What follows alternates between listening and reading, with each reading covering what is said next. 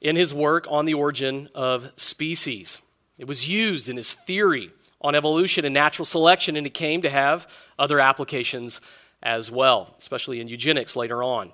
And yet this idea wasn't new to Darwin. Throughout the history of the world, the majority of cultures have seen us better off without the weak. Better off without the weak. We've seen it in Plato and Aristotle in the 4th century BC when they argued that it would be immoral to rear defective children, that they needed to be disposed of.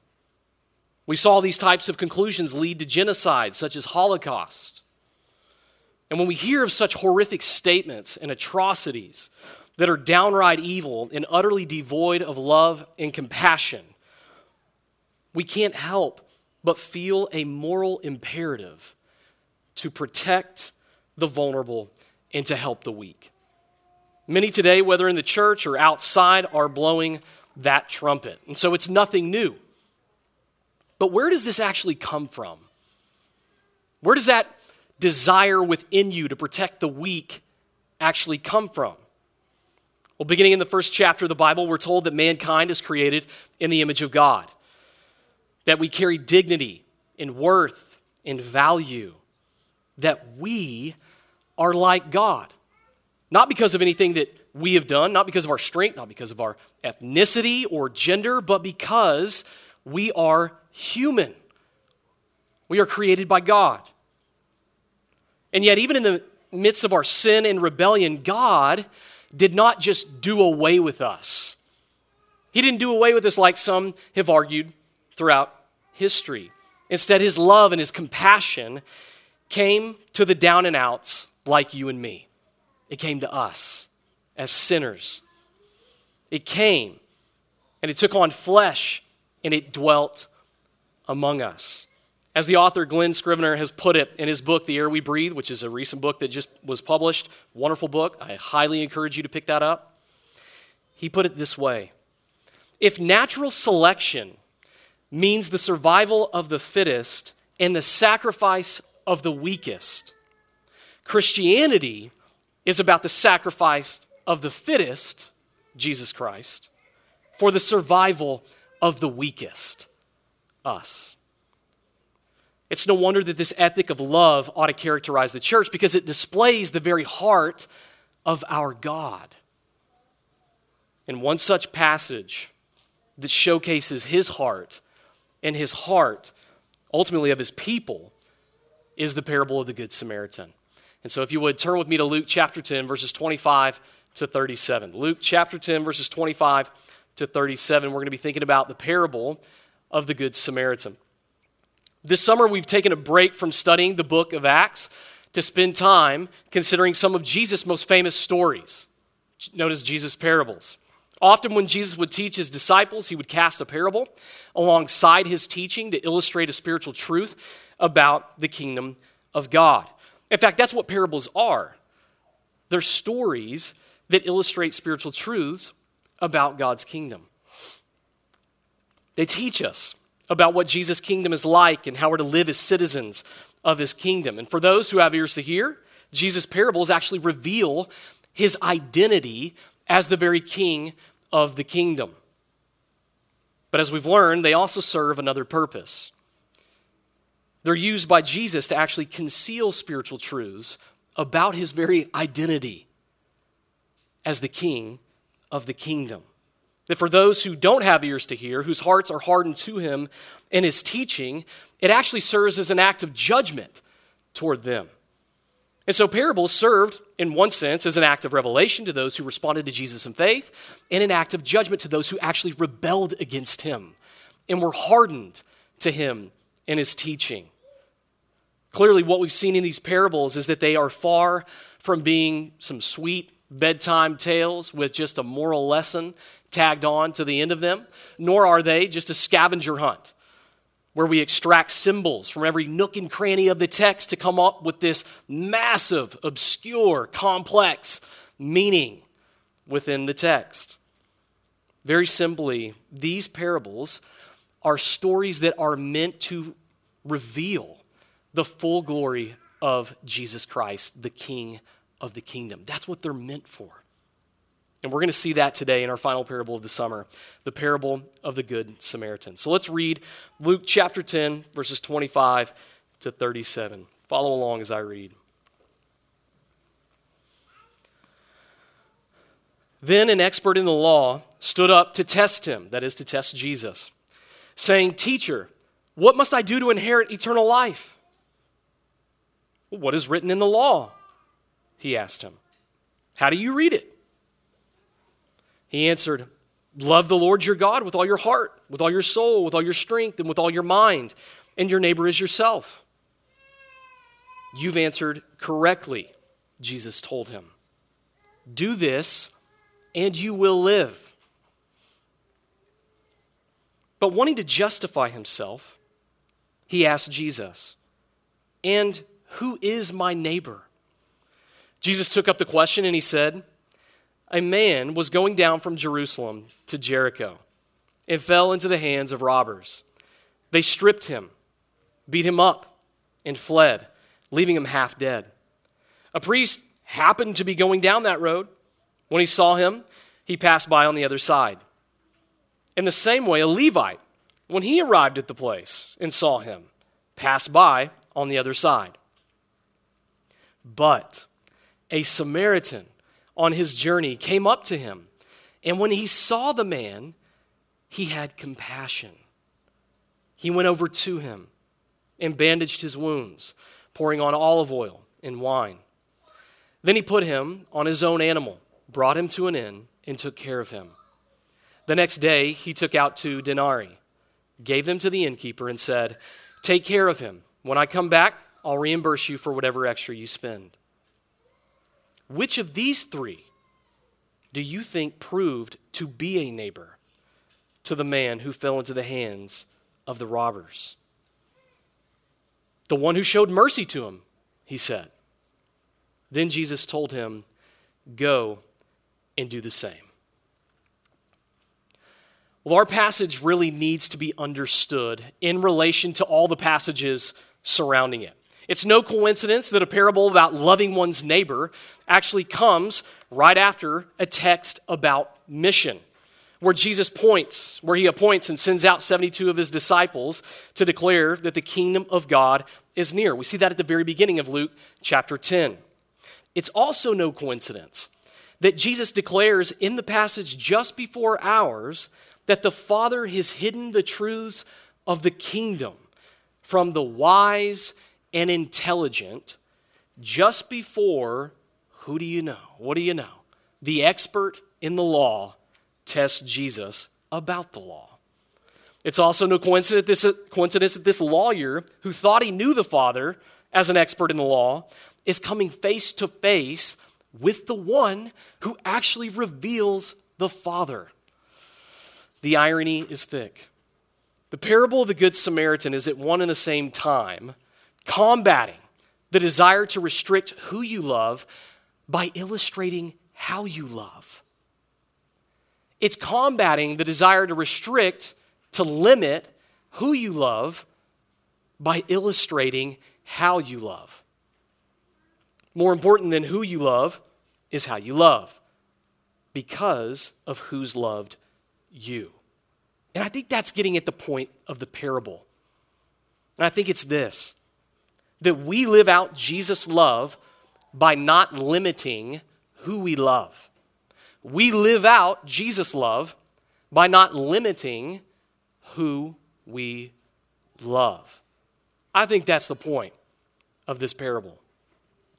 And there are really 2 questions that drive this message in this text. The lawyer's question in verse 29 and Jesus' question back at him in verse 36. The first question initiates the parable. The second changes the question to teach the parable's point. That's what the second question is doing. And those 2 questions really form our 2 points. Point number 1, who is my neighbor? Who's my neighbor? That's the first point. Point number 2 is the question, what kind of neighbor are you? What kind of neighbor are you? So who is my neighbor? And what kind of neighbor are you? Point number one, who is my neighbor? Well, this parable somewhat starts off like a sparring match. In one corner, we've got the lawyer. In the other corner, we have got the teacher.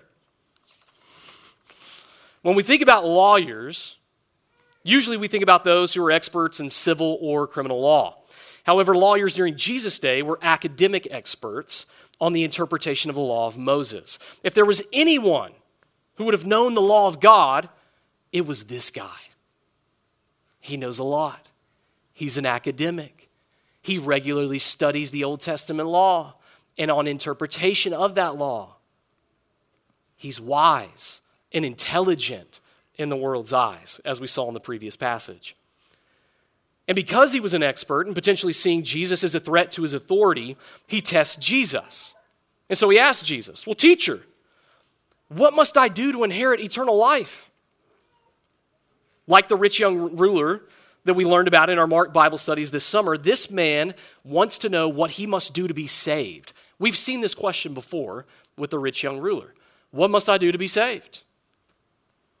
But this lawyer is also working out an ulterior motive within him by asking this question. After all, he did come to test Jesus. He's got an ulterior motive. But Jesus doesn't take the bait. He knows he's an expert. And so look at how he responds. He asks the question, well, what's written in the law? How do you read it? Right? You're the expert. The lawyer gives Jesus a summary of the law in verse 27. That's what it is. It's a summary. And it's summed up, the law, in two principles. The first comes from the Jewish confessional statement known as the Shema from Deuteronomy chapter 6. The word Shema is just the Hebrew word for hear. And that's how that confessional statement would begin. Hear, O Israel, the Lord our God, the Lord is one. And it continues with our verse in Deuteronomy chapter 6, verse 5. It continues with this. Love the Lord your God with all your heart, soul, strength, and mind. So because of who God is and what he's done to redeem his people, love him with all that you are. That's the point.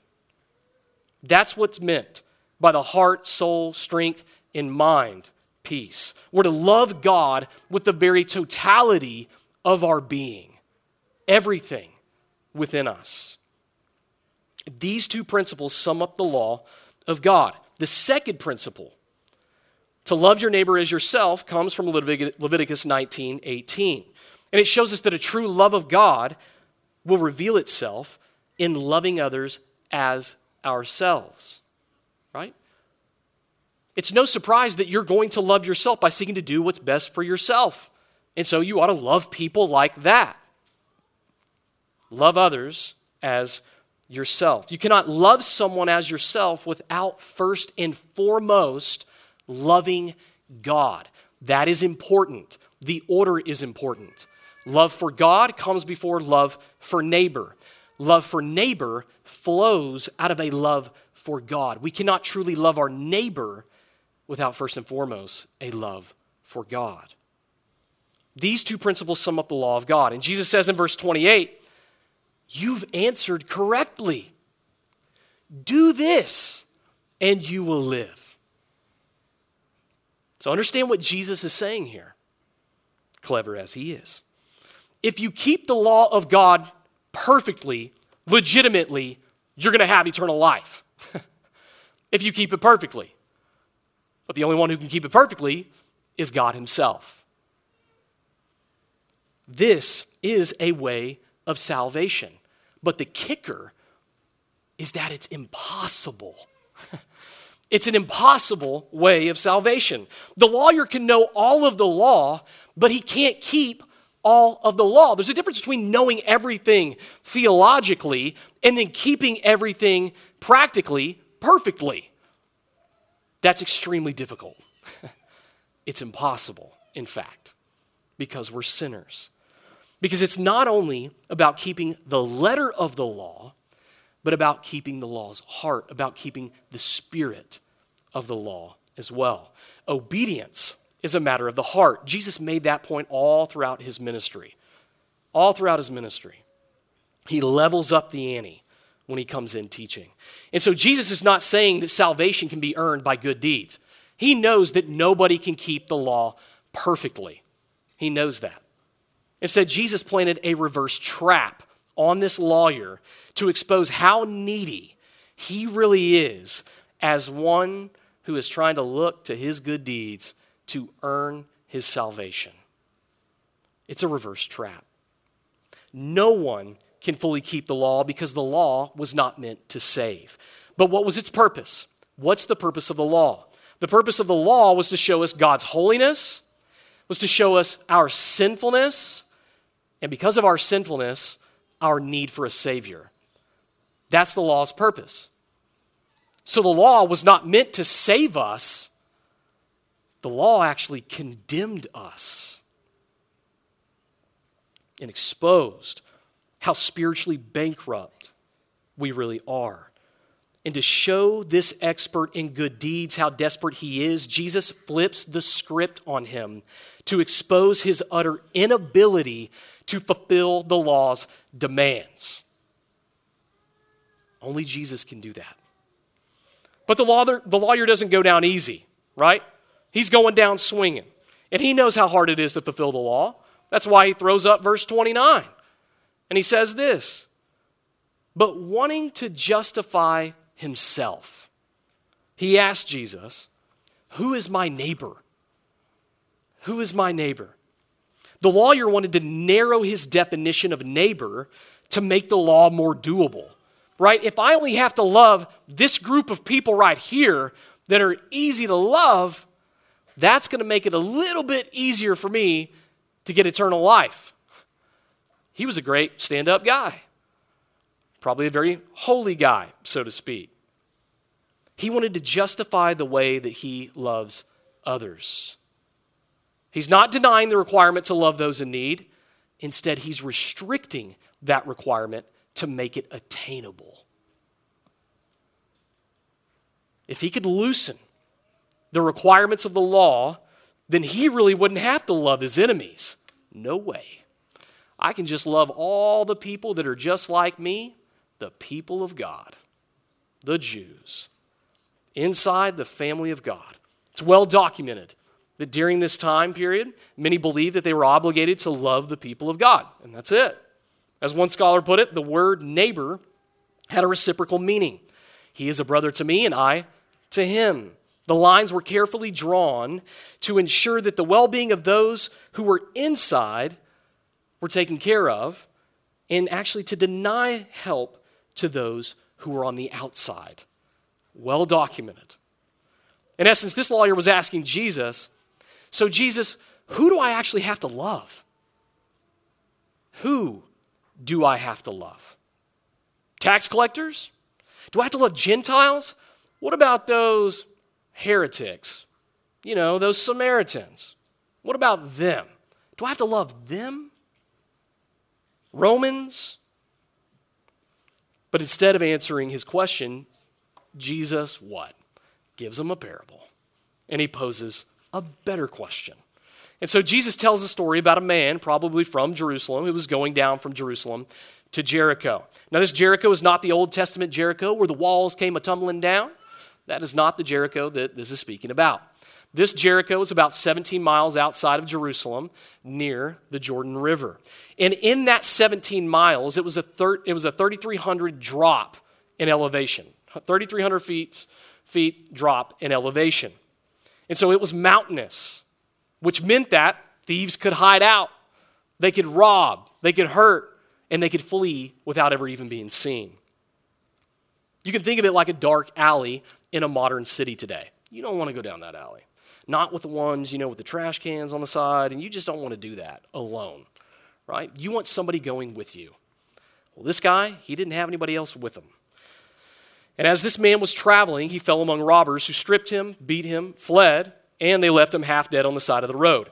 And yet, we get a sign of hope. I mean, if you're Jewish and you're hearing Jesus talk about this, you're like, hope of hope. Who comes to the rescue? Two important men see this man. And they're not just any man. They are a priest and a Levite. These are religious men. Surely this guy's going to get the help that he needs. The priests served in the temple, and their highest obligation was to offer sacrifices to God for the people. The Levites were those who were descended from the tribe of Levi, and they assisted the priest in the service of the temple. And yet we see that both saw the man, but they, downer of all downers, fled and left and passed this guy on the other side. Why did they do that? Why did they do that? Well, there's several practical and theological reasons why they would have done that. One might have been that it was due to Jewish purity and cleansing laws that said that if you touched a dead body, you were unclean.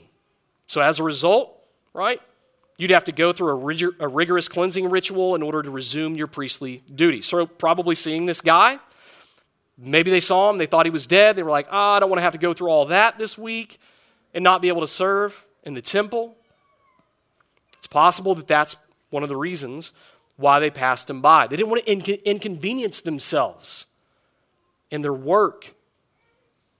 But they didn't know Hosea 6:6 very well, where God says that he desires mercy and not sacrifice. Where Hosea was condemning God's people for idolatry, and one form of that idolatry bore the fruit of excusing the oppression of the poor among them, while also offering sacrifices before God like nothing was going on. Clearly, they had missed Hosea 6:6. I mean, after all, what's more important, right? Being able to go to work or human life? Got to think about that one.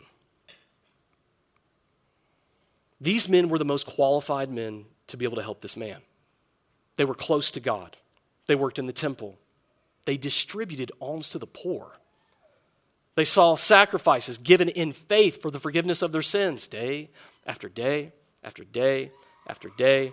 These were religious health professionals who helped the needy for a living. And that is part of the irony of this text. But out of self-interest, they passed by. And if those who were most qualified didn't help, how much more do we need to actually heed this warning? How much more do we need it if those who are around it constantly just pass by? Just because you're religious doesn't mean that you'll get it right. Jesus has a way of upending expectations. These men had a lot of good things on their schedules, and yet they neglected the most important one that happened to be on their schedule that day. Friends, how might your schedule restrict your ability to love your neighbor? How might your schedule, all the important things that you've got going on, and you do have important things going on, you have very good things going on, but how might that schedule restrict your ability to love your neighbor? All those important things, church meetings, work-related events, hobbies, family functions, and kids' soccer games. I mean, you name it, all of the things that you've got going on. But have we gotten so busy with our schedules that we've neglected the necessity of mercy? Have we neglected the necessity of mercy? In what ways have we really positioned our lives so that we don't really see those in need? Where we have unknowingly limited our care for our neighbor because of where, who, and how we live our lives. We just don't go around those who may be needy. Is our attitude toward those in need one of inconvenience and uncomfortability versus that of compassion? What's your attitude toward them like? One of the reasons that we've not crowded out our church calendar since planting is to actually give us time to be able to minister to one another and also to minister to others, right? Of just not having something every night of the week or necessarily every night of every single week. Oftentimes we do everything every other week, which for some may be odd. But there are needs that are all around us, and they're quite diverse. Ever since Genesis 3, our sin has alienated us in our relationship, first and foremost, with God. not only with God, but also even with ourselves, not only with us, but even to others and to the world around us. Might we have forgotten that we actually live on the Jericho road? We live on the Jericho road. We live in a fallen, sinful world, though we live probably in one of the most prominent cities in our entire state. We're on the Jericho road right now. But are we looking for the needs of others around us? Like the priest and Levite, they saw the need, but they did nothing. Nothing. Do we see a need? And can we help meet that need? That's what we got to ask ourselves. When a coworker is anxious about their green card status or work visa, do we not only tell them that we'll pray for them, but do we show them biblically how Jesus gives us rest amidst the anxiety-inducing stressors of this life? This is the guy that can really give you stress when you think you're going back home. You got to know about this guy. When a woman loses her husband and is crushed financially with the burden of paying off debts without a life insurance policy, do we come to her aid by helping her discern what to sell off and how to manage the rest of her funds? Do we help financially where we can? Do we help get her connected to local agencies whose expertise in this area is going to inevitably be greater than our own? Can we help in those ways? That's very tangible. Those things happen, and they happen often. Friends, where might a hobby or a family vacation or a family function need to be replaced with a ministry of mercy? It could look like serving with the foster to adopt agency, The Call here in Bentonville, helping children from broken homes get placed in stable Christian homes where they can learn and hear about the love of Christ. It could also mean serving at the local crisis pregnancy center, Loving Choices, helping women who find themselves unexpectedly pregnant and who are trying to discern, what am I going to do with this pregnancy? What am I going to do with this child? It could look like helping out there. These may be just one-off needs, but instead, we can be helping regularly. Many of these needs are going to intend for us to help over the long haul. But praise God, because he didn't limit his love toward us because of our sin. He didn't restrict his love toward us because we had rebelled against him. Instead, he laid down his life for us to pay for our sin. He stooped down to our level to pay for our sin and to provide our greatest need, which was reconciliation with him. When we limit who we love, it says to the world that God's love is limited toward them. That hurts. Our love for our neighbor is ultimately grounded in our love for God, not the other way around. We live out Jesus' love, not by limiting who we love, but instead by showcasing what it looks like to sacrifice in order to show them the love of Christ, which we see in our second point. Point number 2, what kind of neighbor are you? During Jesus' day, stories would often be told with various people in them from Jewish society. And often they would include 2 people from the religious establishment with a foil in the plot as the punchline. And so most of the time it would have been religious people failing to do something, right? This is almost kind of like a buck against the establishment. Yeah, let's tell that story of the religious leaders failing to do what they're supposed to do. And who comes along to save the day but the hardworking farmer, Jewish farmer, and the Jewish construction worker? They're the heroes of the story. And so this was a common way to set up the story. But what people didn't expect, and that would have sent utter shockwaves all throughout that audience as Jesus was telling this parable, was for the hero of the story to be a sworn enemy of the Jews, a Samaritan. A Samaritan. Now, we talked a lot about Samaritans before this year. They were thought of as ethnic half-breeds because they descended from the intermarriage of Jews and those that were deported to Israel from other nations that had been conquered by the country of Assyria back during Israel's exile in 722 BC. Samaritans were also seen as religious heretics because they followed their own version of the first 5 books of the Bible, and they had a different place of worship. So these folks did not have it going for them. All that to say, Jews and Samaritans hated each other. So to make a Samaritan the hero of the story would have been absolutely appalling. The title Good Samaritan was an oxymoron.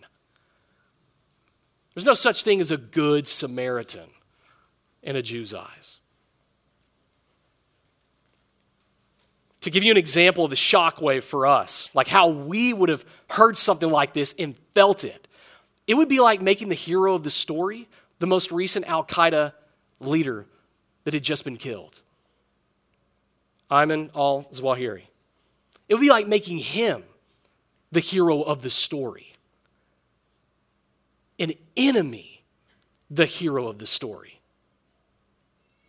And the point that Jesus is making is that the ones who should have exemplified mercy did not, and the ones who should not be exemplifying mercy did. Notice the progression in this text. In verse 31, look at the text with me. The priest sees the need, but he passes by on the other side.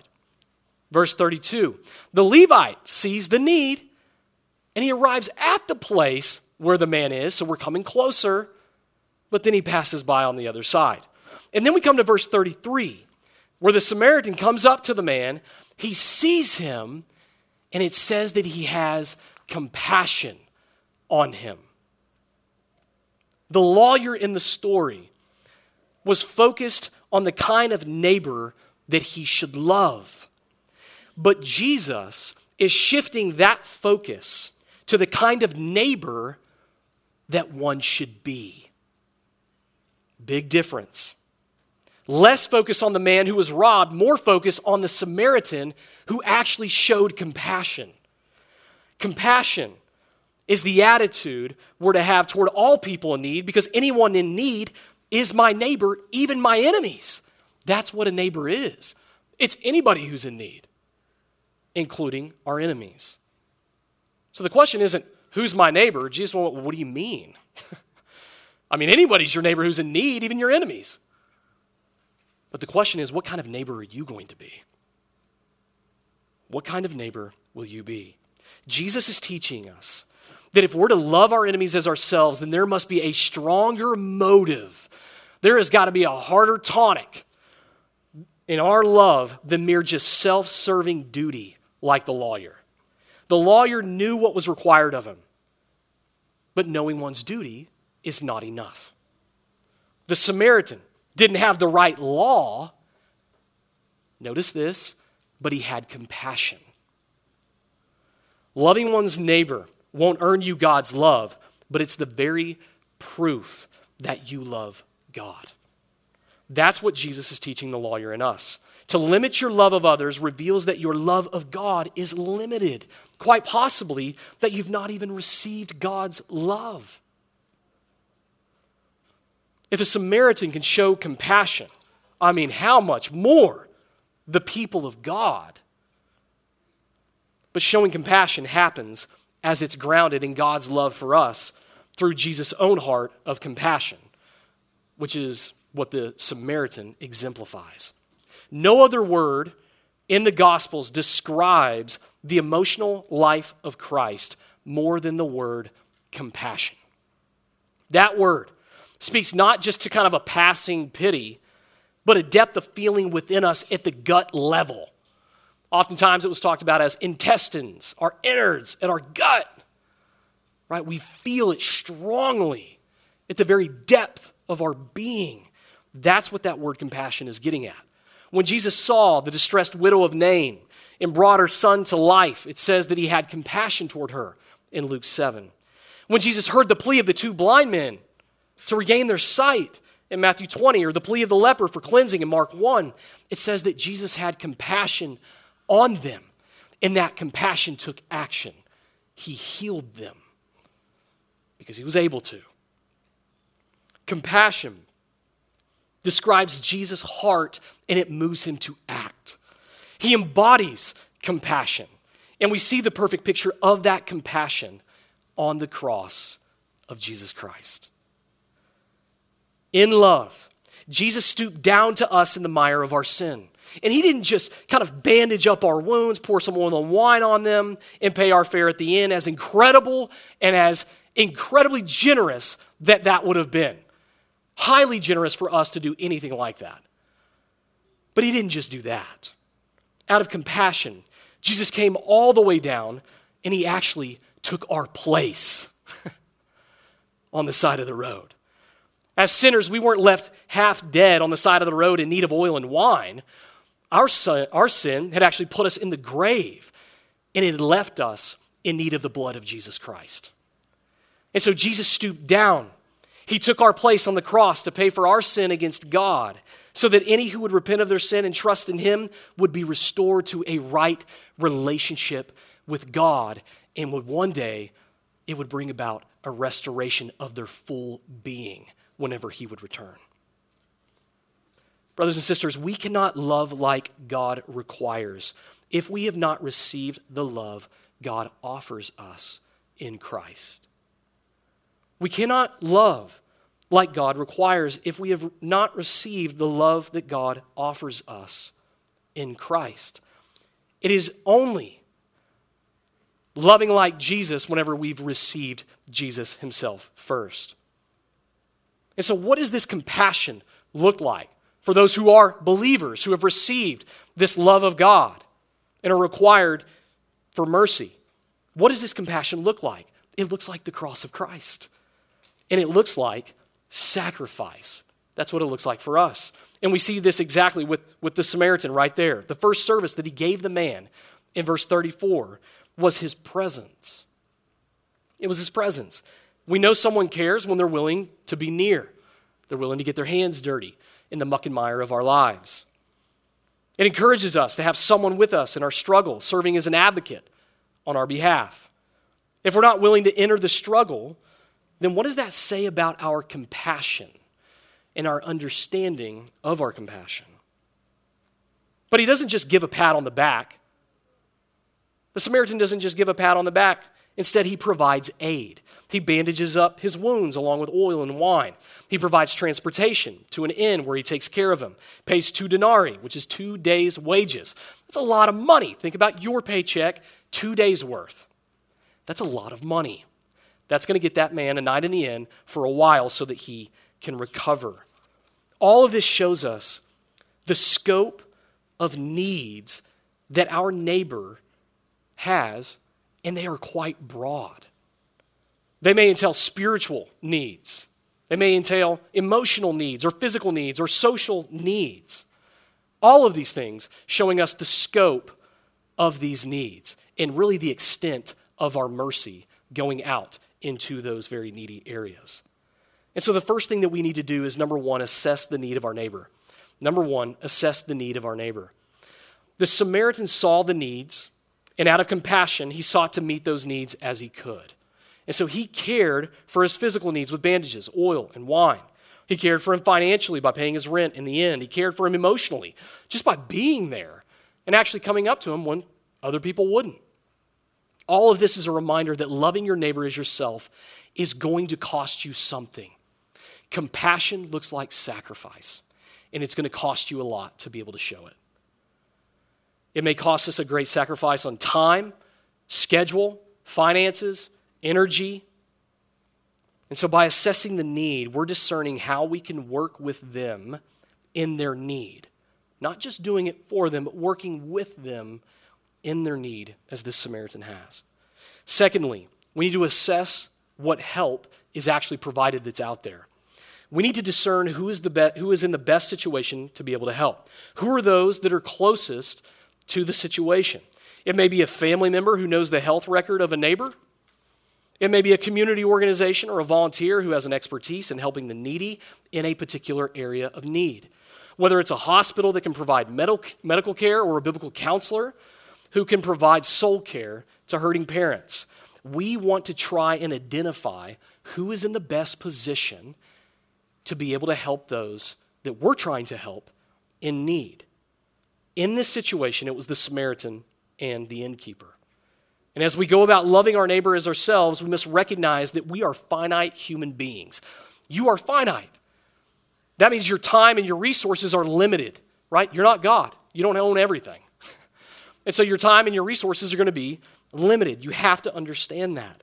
We're going to need the help of one another in the church whenever those resources start to get tapped, and we need more resources.